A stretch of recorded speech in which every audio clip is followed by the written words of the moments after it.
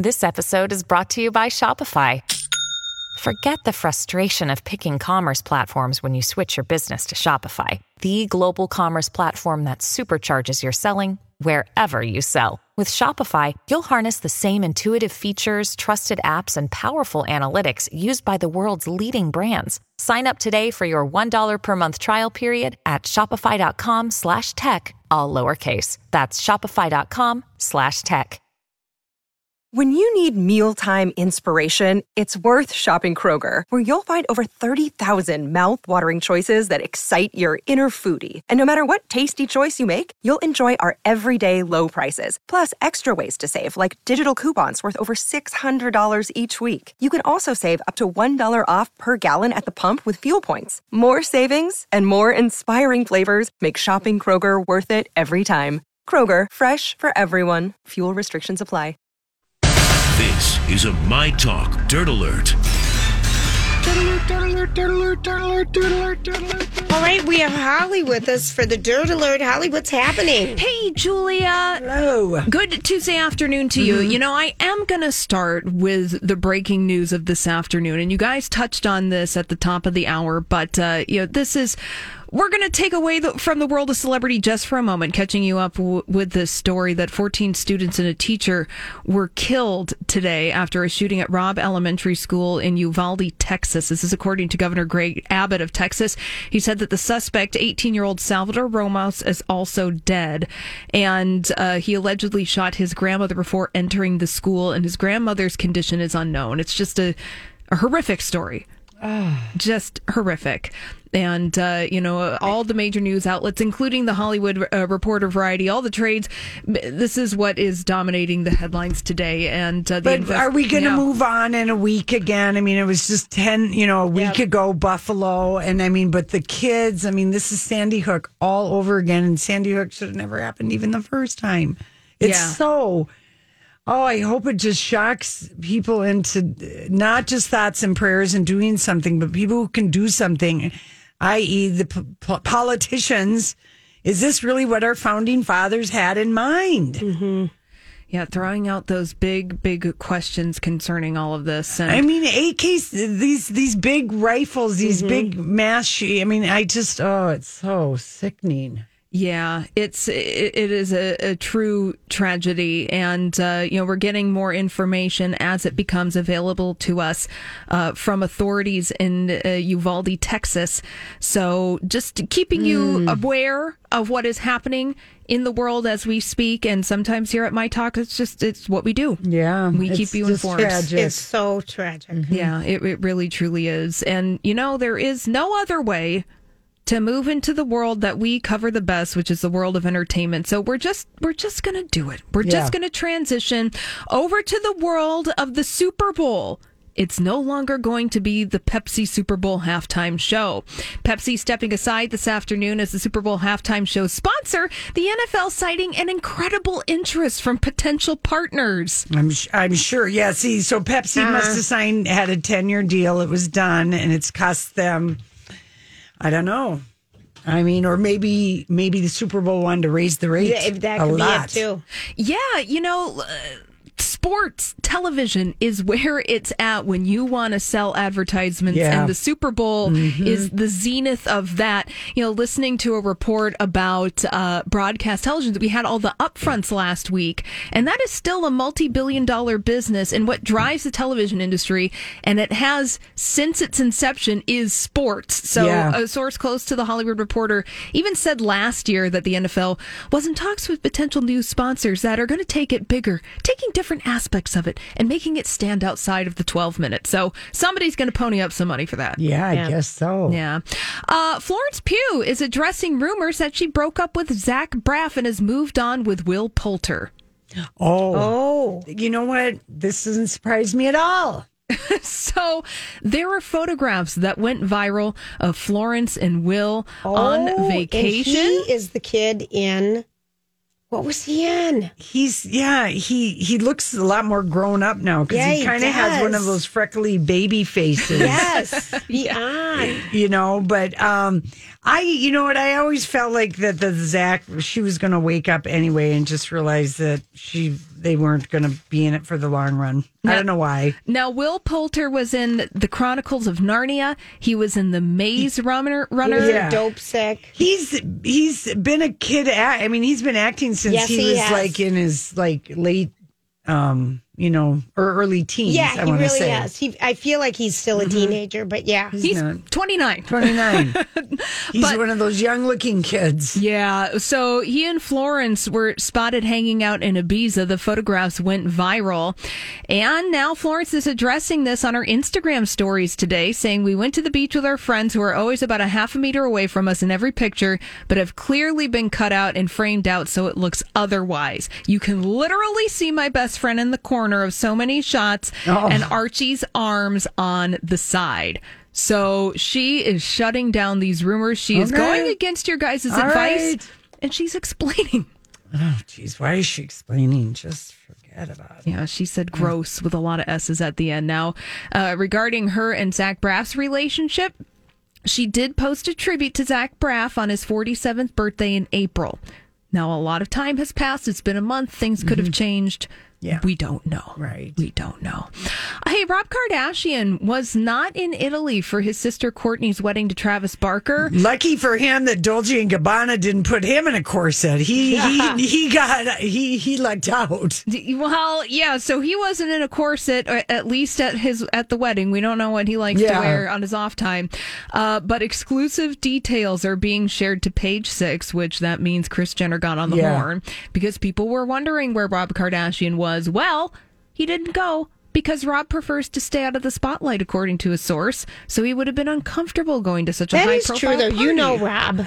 Okay, maybe, but the bigger thing is that he doesn't have anyone to watch Dream, and he didn't want to bring Dream. She's not as comfortable in front of the camera as Kim's and all the other kids are. And none of Kim's little kids were in the camera pictures either. Sure they were. All of her kids were there. We didn't see. All I saw was North. But I'm just saying that, he has custody of that little girl like every day but Sunday. Yeah. Does he really? That's what we found out in the Black China defamation. All right. Is that he has Sunday. Isn't that what we found out, Holly? That just Sundays is the day that he's as off. Dream goes to stay with her mom. Well, he's a very active father, Rob Kardashian. So, he's not big on public events, traveling, but the source says, Kris Jenner, that Rob looks forward to celebrating with Travis and Kourtney when they arrive back in California. Yeah, apparently they're going to have some big reception here. Yeah. Back in LA, yeah. Fourth party's the charm. Yeah. I mean, just go ahead and do fun. it. Finally, Ryan Seacrest had a little malfunction on the set of American Idol. Apparently, during mid-taping of the finale, he had to change his underwear. Yeah, he had shiny pants on. We saw the dong evidence, Holly. We saw it, and we were like, no one's talking about American Idol except that Ryan brought it up to Kelly yesterday. I love it. Was he dressing to the left or to the right? Up and down. No, it was straight up and down on the right. Okay. Yeah. Dressing to the right. Dressing to the right. Seacrest. I know. You always... Not who won. Not who won. No. You learn something new every day. All right. Thanks, guys. Thank you. That's right. Everybody knows this is not going to be a surprise, but every single year, starting with looking at what we do with impulse spending. Okay. Julia, we're up to $314 per month on impulse buying, you guys, which is that $276 in 2021 and $183 in 2020. And yes, 64% of us have increased our impulse shopping habits in 2022. I believe that too. Yep. If it feels good, do it. I feel like a lot of people think, Well, where people shop online, where they're most impulsive is while lying in bed. Yeah, on that's their not my thing. phones. On their phones. I can't see it big enough on my phone, so I feel safe. Shopping in bed makes up almost 40% of overall impromptu shopping. Wow. Yep. All right. So if you're trying to stick to a budget, I guess my study of is to put your phone in another away from you. If you're it's hard to do that though. Well, if you're an impulse shopper, if you're an impulse shopper, you got to do it. If you're trying to make budget, it makes us feel good, I guess. Yes. Impulse buy. Oh, yeah. Instant gratification. You buy it and then you wait for that package to come and that package comes. You open it up. It's a little euphoric feeling and then you move on. And then you move on and buy something else. That's exactly. Right. Okay, now here's another study of social media users enter a dissociative state, which means you lose track of time and reality. Yep. Well, we all know that because any of us who have tried to talk with somebody who's looking down at their phone or they're typing on their phone, they're completely out of it. Yep. Completely out of it. How long does the state last? What, the whole time you're looking at it? Or Well, I mean, it is such a common scene. I mean, I was really struck at this at the airport. Not so much on Thursday morning when I went, just because I left at such an early hour. Right. People were sleeping. I mean, the flight was like 5 a.m. But yesterday, flying in all daytime hours, there's so little conversation with people because everybody is disassociating and just staring down at their phone. Now, it could be, all right, well, here's just a couple things that, because I think of this, because, over the last 10 years, it's just, it's the common that's how we now. read our newspaper. That's how we read our news. That's how we read our books now. I mean, it really is where it would have been a piece of paper or something else before. Well, researchers from the University of Washington wanted to investigate if people tend to disassociate when reading and looking at their phone versus something else. Okay. And do you lose track of everything else while you're browsing through the digital world? And because so many people wonder, where did the time go if they're always looking at their phone? Whereas when you look at a book or magazine or a newspaper, you've got something physical in your hand. I know. You will look up. I know, Lori. You will look up. But so they just hear what they said. Yes, people experience a lot of shame about their social media use and what they're trying to. This is the Paul G. Allen School of Computer Science and Engineering that did this study. They want to frame it as disassociation rather than addiction, as it changes the narrative. Instead of saying I should be able to have more self-control, it's more likely we all naturally disassociate in many ways throughout the day. Sometimes you daydream. Sometimes you scroll through Instagram. Sometimes you are on road and you're driving and listening to music and all of a sudden you're at home. So they're kind of like, they want us to use disassociation versus addiction. Why? Versus addiction, because it's just, what if you rebuild social media so that it continues to offer what people like about it and not make people feel bad about, hey, if that's how you want to spend your time. Right. It's like, I mean, think of it. We used to spend our time looking at catalogs, we look at magazines. Yeah. I mean, it's the one spot shopping now. Yeah. And you have no idea what people are looking at it for. Right. So, but we would like people to look up, especially if you're walking. I don't like walking and texting people. I go crazy. I agree. So, anyway, they're kind of experimenting with that, but they said, yes, we do it though in other ways too. Yeah. Okay. That we'll do that. But all right. I think there is something, there were like a couple times when I looked out at my family, at my sisters, and everybody had their head in a device. And I was just like, okay, people. I know. Stop posting on Facebook. Let's have something. I mean, that really struck me that everyone was looking down. Yeah. Okay. Here is another one now. This study of 3 and 4 millennial mothers are hiding their stress from their families. Well, you know what the study of this one is, moms always hide their stress from the family. It doesn't matter what generation mom. That is my observation, that moms, 7 in 10 moms hold back their feelings and don't tell their partner or family when they're feeling stressed because they don't think, well, what difference does it make? Right. They also, millennial moms often take on more than they can chew. And I'm just like, really, the framework is moms. This is the mom thing. 4 and 5 take on the mindset, I'll just do it myself. Right. Make sure everything gets done for their families properly in a timely manner. Right. I mean, this is not any It isn't generational anything new. thing. No, it isn't. Because You're right let's about face that. it, women are the masters at multitasking.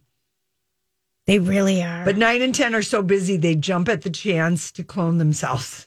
Well, I think a lot of us think, wouldn't it be nice to have a wife? Yes. I mean, wouldn't that be a lovely thing? Mm-hmm. Yeah. I think that'd be good. Yeah, moms shared. Now, this is something that they did with the millennial moms. They would like their clones to do the housekeeping. They'd like them to keep an eye on the kids, a personal assistant, Scheduling. to schedule everything. Fold the clothes and put them away. Other people would have their clones be a homework helper, a handy woman to fix things, and being a chauffeur is what they would do. And I'm like, well, these are all the things that moms have always been the most hardworking people. Mm-hmm. That's a study of that. I love that. Okay. Now, this is a real, I don't know if it's a study of that, but I like that a new study found that Americans are getting nostalgic for the books of their youth. 62% of people over 77 years old have revisited a favorite childhood book or own their favorite childhood book. I totally believe this. Stan Berenstein's The Berenstein Bears tops the list at 31%. Then The Giving Tree by Shel Silverstein. Yes. Then The Tale of Peter Rabbit by Dietrich Potter. Then Goodnight Moon by Margaret Wise Brown. Little House on the Prairie, Charlie and the Chocolate Factory by Roald Dahl. And, of course, Charlotte's Web by E.B. White. So, that still is a magical book. When the animals started to talk, I thought, wow. This is the best story ever. And the characters that people still remember, the relatable characters, Encyclopedia Brown. Loved. Harry Potter, Peter Pan, Frodo Baggins, Nancy Drew, and Pippi Longstocking. Mm-hmm. Yeah. So I just love knowing that. There's such greatness. Book reading is just such an amazing thing. Yeah. So I believe that. Yeah. I mean, do you? I own my mom like gave me a ones? Charlotte's Web. Do you have I don't have one of those. I do have one of those, and I've periodically read. I have a Catcher in the Rye. Yes, because read that, but that's probably it for childhood books. I have read the baby books. I have the Good Night Moon and I have some other baby books. I know I read every Nancy Drew book. I know you did. That I couldn't till I probably I think 7th grade, I really was full on into Harold Robbins. Oh, sure. And Jacqueline Suzanne and reading. Sidney Sheldon. And Sidney Sheldon. Yeah, I was moving the right other side along. of midnight was just... I read Gone with the Wind in 6th grade, and my God, you are a reader. Wow. Yeah, well, Julia... That's what you do when you travel around Air Force bases. That's right. I love it. Yeah. I love it. Listen, we come back. We've got the scoop on some of the free stages at the Minnesota State Fair, you guys. And also Hicksville Trailer Palace. We're going to tell you what that is. Harry. Did you guys listen to music yes, for a sushi restaurant? Yep. You did listen to that song? Okay. We listened to all of it on Friday. Neither of you were here. I know. I got to listen to it, and I must discuss. All right. You want me to pull it up for us? No, not right now. We're going to move along. We're moving on to the State Fair because the Liney Lodge has announced the lineup. And Pookie, if you're listening, the Jayhawks are going to be playing at the Free Stage on September 4th and 5th.